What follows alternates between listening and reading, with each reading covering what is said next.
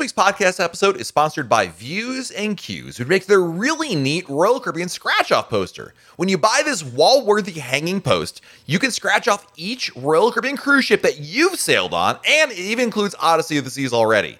This is a great gift for any cruise fan or yourself, and looks great on your office wall, cubicle, or even your kid's bedroom. Remember which ships you've loved and which ones you need to sail on next, and check out the Royal Caribbean scratch-off poster available at viewsandcues.com.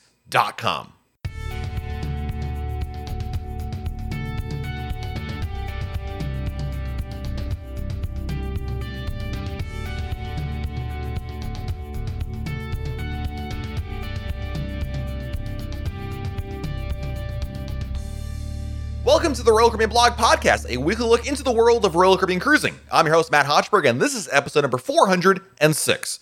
Maybe you've heard the term dry dock, but what happens during a dry dock, and what is it all about, and why are they so important? This week, we're going to talk all about Royal Caribbean cruise dry docks. Here we go. Royal Caribbean just finished up a dry dock for one of its ships, Harmony of the Seas, and another ship is heading for a dry dock as well, but what is dry dock? What does that mean? What does anything mean in life? Well, we'll get to some of those questions here today on this episode. And joining me to talk about dry docks and everything that it has to do with whatever happens in those things is a good friend of mine, Commander Don Goldstein, retired United States Coast Guard, who has over 32 years of experience in marine matters and also loves to go on Royal Caribbean cruises. Don, welcome to the Royal Caribbean Blog Podcast. Hi, Matt. How are you today? Excellent. It's good to have you on here to talk about dry docks because, you know, part of this is, I think, number one, maritime matters are sometimes less understood by the general public, but also I think the notion of what happens in dry docks is also a little confusing because you see a lot of words thrown around, Don. You see amplification and upgrades and dry dock and refurbishment and I'm sure other marketing slogans, but, you know, right now, a lot of cruise ships are going through what's just a general dry dock. So let's start in a very basic general sense. If you were to say, retired Commander Goldstein, what is it? What happened? What is a cruise ship dry dock? What would you say? What's your 30-second answer before we jump into the longer answer? You got to remember that you can't see the hull of the ship, the outside of the hull, while the ship is in service. It's impossible. Of the underwater body like they need to. So all commercial ships every 5 years has to go into dry dock so that all of the underwater body and all the appurtenances, the official word, can be looked at. Is it fair to say, I've always described dry docks as kind of bringing your car in for regular routine maintenance. You do it because you want to obviously make sure that there aren't problems down the line, like you change your oil every X thousand miles and so forth. Is that a fair assessment of what the typical 5-year dry dock plan is all about on a very basic level? Yeah, absolutely. That's exactly what it is. We have to, on a regular basis, every 5 years, take a look at all the things that we can't see from the inside. So it's routine stuff. It's done every 5 years on every commercial vessel. So how long does a typical dry dock take? Again, for not assuming, of course, we're not talking about upgrades and new water slides, which will add to the time, obviously. But for a cruise ship to come in and get a dry dock, how long are we looking at here? It depends on what they're doing. If they're just doing maintenance work, it can happen in as little as probably 10 days or so. If they're doing like they just had to do with the lure and change out one of the azipods or do a major repair on one of the azipods, it's going to take a lot longer. You know, it could be up to a month. I used to do them on a lot of the Alaska tankers, and those would take us about 2 weeks. Let's talk about that a little bit. What's your experience with dry docks? Obviously, you were not just doing cruise ships. There were you just mentioned a tanker. So talk to us about your experience with them so we can kind of get a better sense of, you know, what you've seen in your day. It's really kind of interesting. We got dry docks all over the country that do various grades, various sizes of ships. I did the Trans-Alaska Pipeline System, the TAPS tankers in Portland, Oregon. They have a 225,000 deadweight ton lift there. It's a very, very large dry dock. So we would do all the tankers, and we bring them in and we raise them up, and you inspect the entire bottom of the vessel. where the water for to cool the engines is brought in through openings in the hull. It's called a rose box. It's kind of a metal box with a grate on the outside of it, and then a large pipe anywhere from 24 to 36 inches. And you go to inspect the inside of the valve. It's kind of strange. You have to kind of put your feet into the pipe first and then kind of wiggle yourself in with a flashlight so they can close the valve. So you're inside the pipe with the valve closed so you can inspect the back side of the valve. It's a strange process. Is that an OSHA approved procedure? I can't imagine there be any danger with that. Jeez. Oh, no, not at all. Not at all. So you just hope your buddies on the outside will open that valve back up again. Now, we might be going, actually, I was just thinking about this. Obviously, you're not doing the work in the Coast Guard. So talk to us about what happens from an inspection standpoint, because the ship gets brought into a shipyard, right? Is it fair to say the work gets done and then they have to get some sort of maritime approval? Is that fair to say? Yes. And frankly, the Coast Guard does very little of it anymore. For the most part, and in other countries, their version of the Coast Guard has never done an awful lot of it. Most of it is done by what are called classification societies, and there's a number of them. The primary one here in the United States is American Bureau of Shipping, although there's several others, Norske Veritas and some others that actually do it. They're civilian. It's a great place for ex-Coasties to be employed, I'll be honest with you, particularly marine inspectors. But for the most part, it's a commercial concern that does the inspections.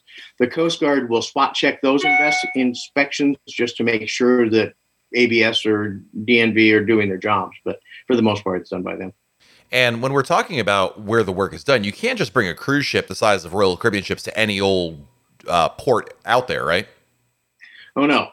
Like I said, all the tankers on the West Coast, the Alaska tankers, which are 200 to 225,000 deadweight tons, they all go into Portland because it's the only dry dock big enough to take them. There is a graving dock in Southern California that can do it, but it's a lot more expensive. So right. That's why they go to places like Cadiz, where they have the large docks that can actually lift the ships out of the water.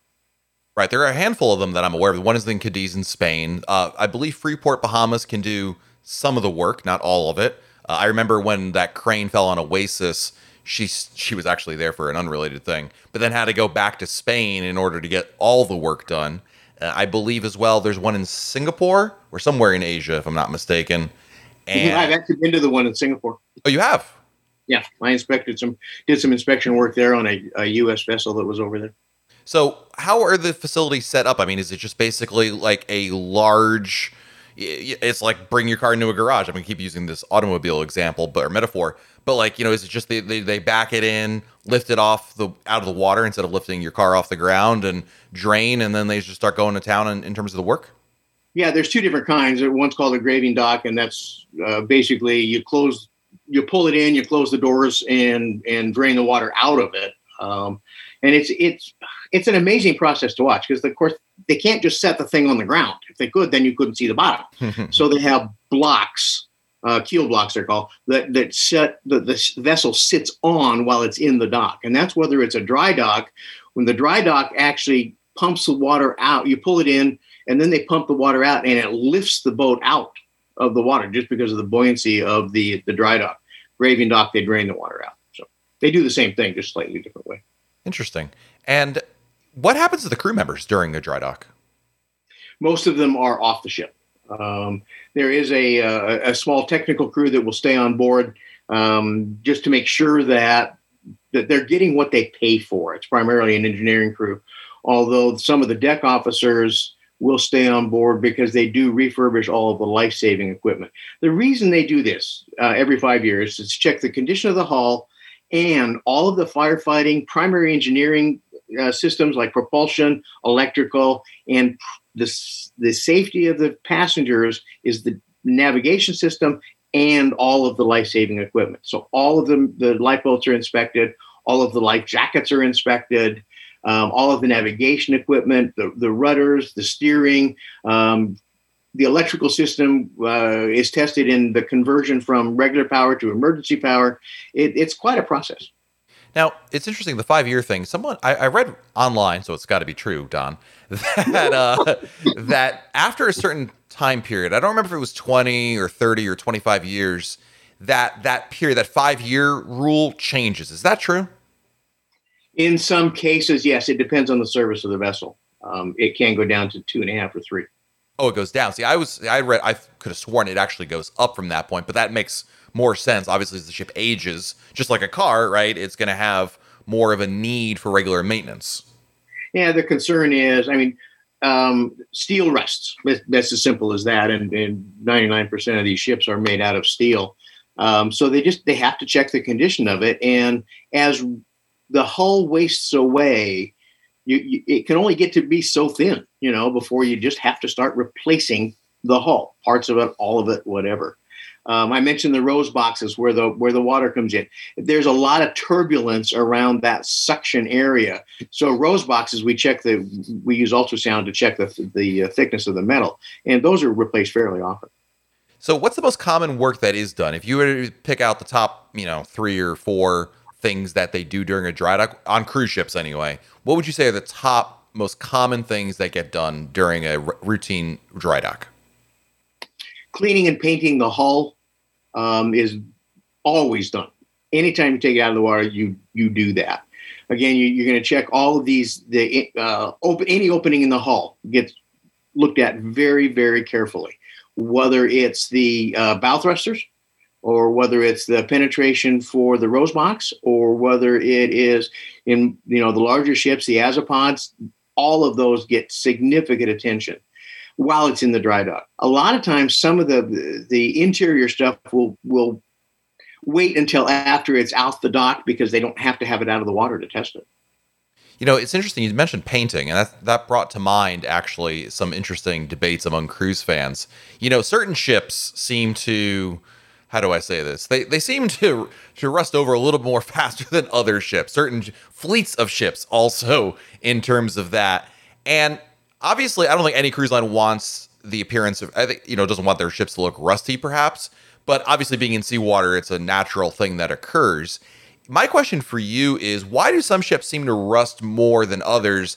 And is it purely aesthetics when it comes to, obviously, I'm not talking about letting it languish for decades, but, if you're pulling into Nassau and you see perhaps another cruise line that has a certain motif on their top deck that reminds people of a certain aquatic mammal, and there's rust on their hull, is that more than just simply aesthetics, or is that different? Some of each. It depends on how much there is. A little bit of, we call it running rust. It can come from just a pinhole leak in paint, or pinhole in the paint can produce quite a bit of red running rust.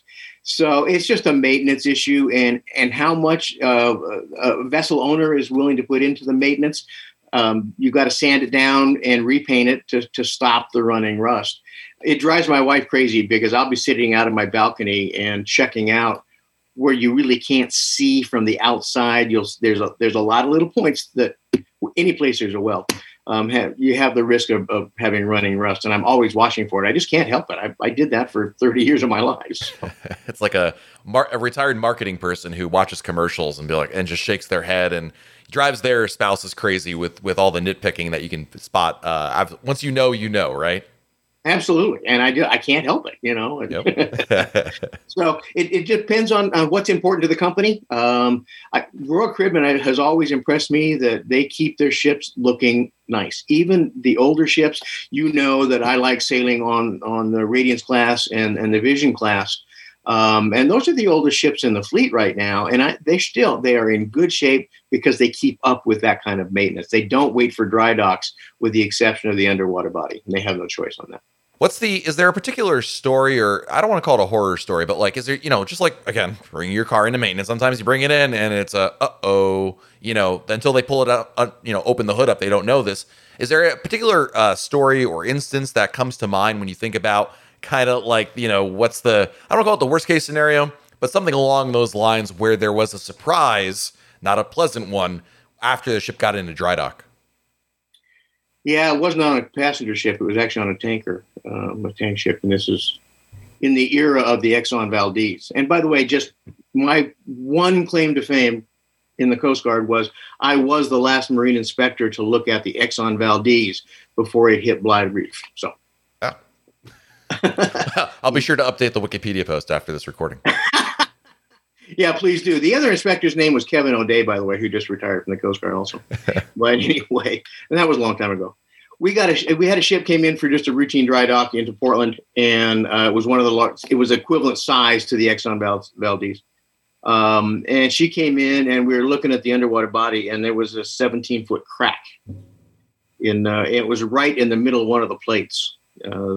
It was amazing. These are all single hull tankers. They're not now, but then they were. Mm-hmm. They've double hulled them. So I mean, we didn't know what caused it.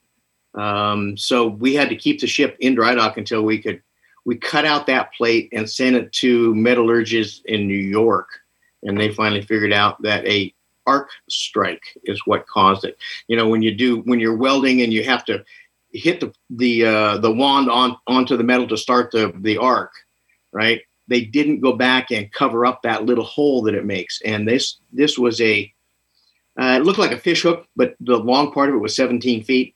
And it all started from that quarter of an inch hole of depression in the plate. Wow. And they didn't discover that until they got into dry dock. That's correct. Wow. Yeah. They did not know that. Well, I shouldn't say that. They knew they were leaking, but they didn't know where it was coming from until we got it up on dry dock. So that's probably the worst case. Sure. Involving a dry dock. I've got some other horror stories that maybe we can do over a Kraken or something. Fair enough. Would you say that the majority of dry docks are pretty routine? Nothing exciting happens. They come in, they get the work done, everything looks fine, and they're on their way? Yes. Rarely do you get those kinds of surprises. You normally know what's going to be done. You've got the equipment, you've got the people, you've got whatever replacement parts you need, and you just get it done quickly. Remember that ships only make money when they're sailing. They don't make money when they're in the dry dock. So successful companies are very careful to have everything prepared, everything ready to go, the right people, the right equipment in place before it ever starts.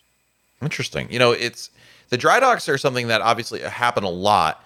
And, traditionally pre-COVID, Royal Caribbean would usually take that time because you're just, like you just said, taking a ship out of commission for weeks, probably, and in most cases, at least a month, is obviously counterproductive from a financial standpoint. So they would try to time the upgrades, in terms of like adding water slides and new restaurants with a scheduled dry dock.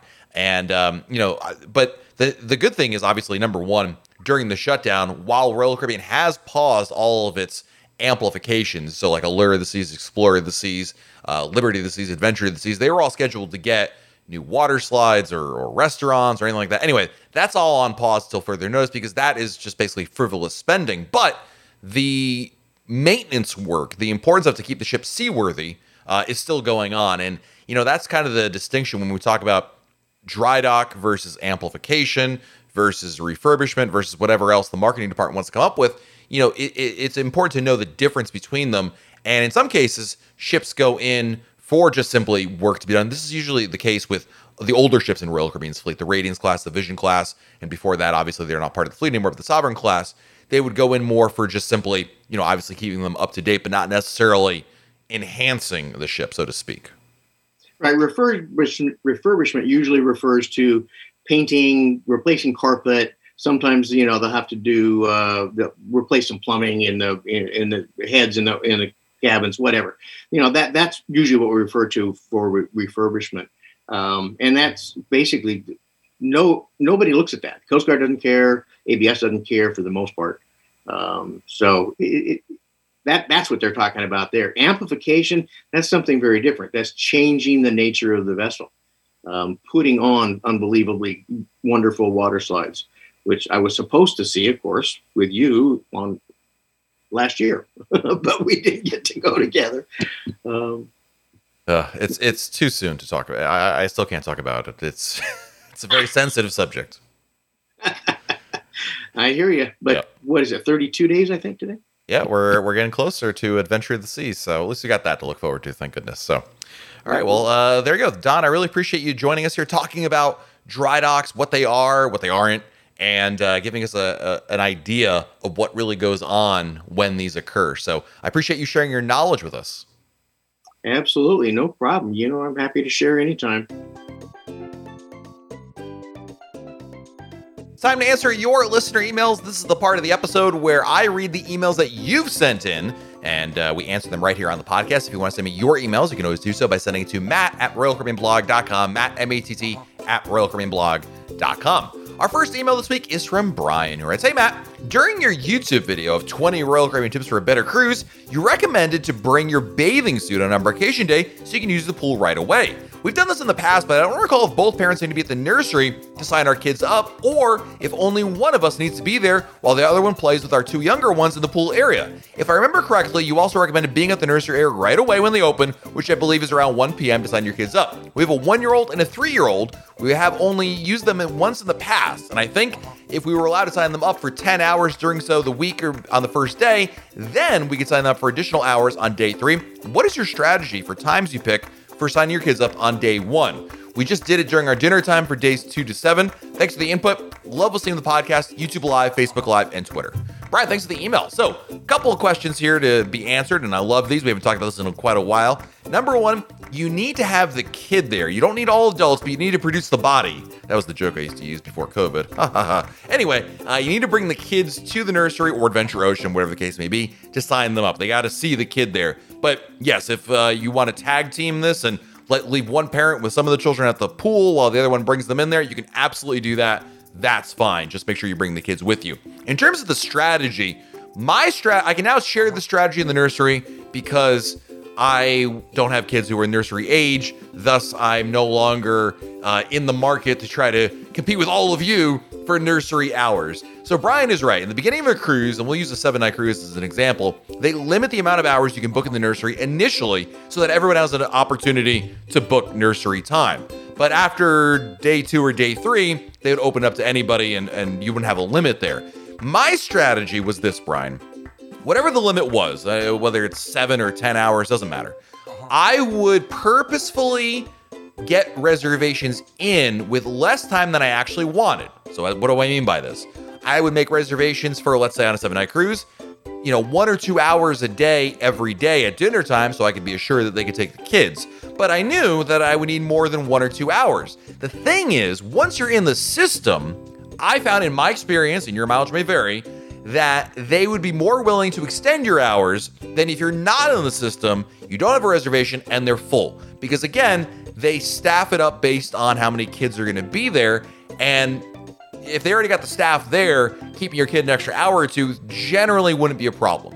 That usually worked most of the time. Occasionally, like maybe once or twice, they would have told me, check back a little later if we have availability for that. But anyway, that would usually be my strategy. The other one, of course, is just front load it all and then hope for the best. I mean, I was always surprised how few parents took advantage of the nursery. I mean, I get it costs extra. Trust me, I understand that. But to me, it was with the best money I ever spent was taking my kids and dropping them off at the nursery because it allowed for me and my wife to have some alone time, especially at dinner or going to see a show. You need to have some separation. And the kids love the nursery as well. So it's not like this was like torture for them by any means. So anyway, there's different strategies. But I think towards the end, Brian, I was doing the short little bursts and then I would extend it. And obviously, I'd be very aware of when you could then go back later, like on day 3 or so, and get more time, and then I would expand everything I had from there. But having a reservation in the system was more important than anything else, in my opinion, based on what I saw. So hopefully that answers your email there. Thank you, Brian, for the email. Our next email is from Ron Sicko, who writes, "Hi, Matt. I booked our first cruise on Oasis of the Seas for next June for my wife and I, our 25th wedding anniversary. Our 2 adult children will be joining us across the hall in a Central Park room. Since our family are big foodies, I was considering adding the dining package for the week. My concern is being our very first cruise, is it a good idea? And is it possible to make a restaurant reservation for 4 people, being that we're under 2 different stateroom reservations? And second, if there's one thing on the ship not to miss, what would it be?"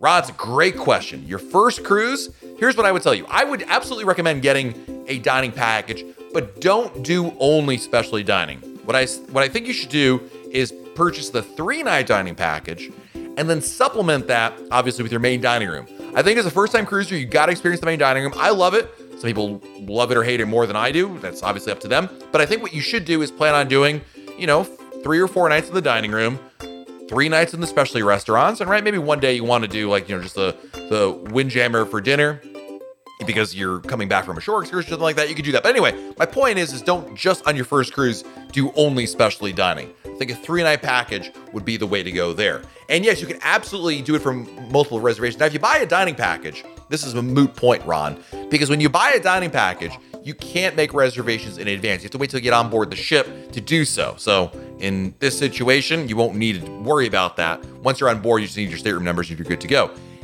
If you were to book actual individual reservations, like maybe you're saying, you know what, Matt, we just want to do like, one night here and that's it. That's fine too. Then yes, you can book. You just need their last name, which I'm pretty sure you know your adult children's last names, and their reservation number. And when you go to add them, you go to book it, I should say, it will give you the option for how many people in your group. Okay, now you're going to select 4 or 8 or whatever it is.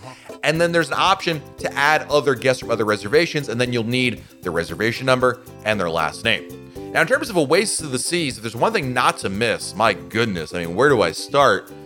I will tell you this, don't miss the Aqua 80 show in the Aqua Theater. It's fantastic. It's my favorite Aqua Theater show. It's so fun, so unique. Aqua Theater in general, that is. Check it out. That'd be my one. Ron and I could go on here and list out probably 10 other things you should definitely see, but you asked for one, so there's your one right there. Thanks for the email, Ron. I appreciate it. Next email is from Harold, who writes, "Hi, Matt. I wanted to thank you for all you do.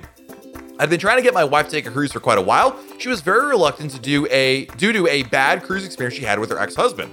Finally, after several years of me begging, we decided to do a little bit of research and we ran across a post on YouTube. And after listening to your incredible descriptions, we decided Royal Caribbean was the cruise line for us. We followed all your suggestions. We booked a trip on Allure of the Seas in May 2019. We flew in the day before, prepaid all of our gratuities, and booked the drink package so we would not feel troubled with whether or not to have a drink at the pool or wait until dinner. We had a wonderful time and fell in love with cruising.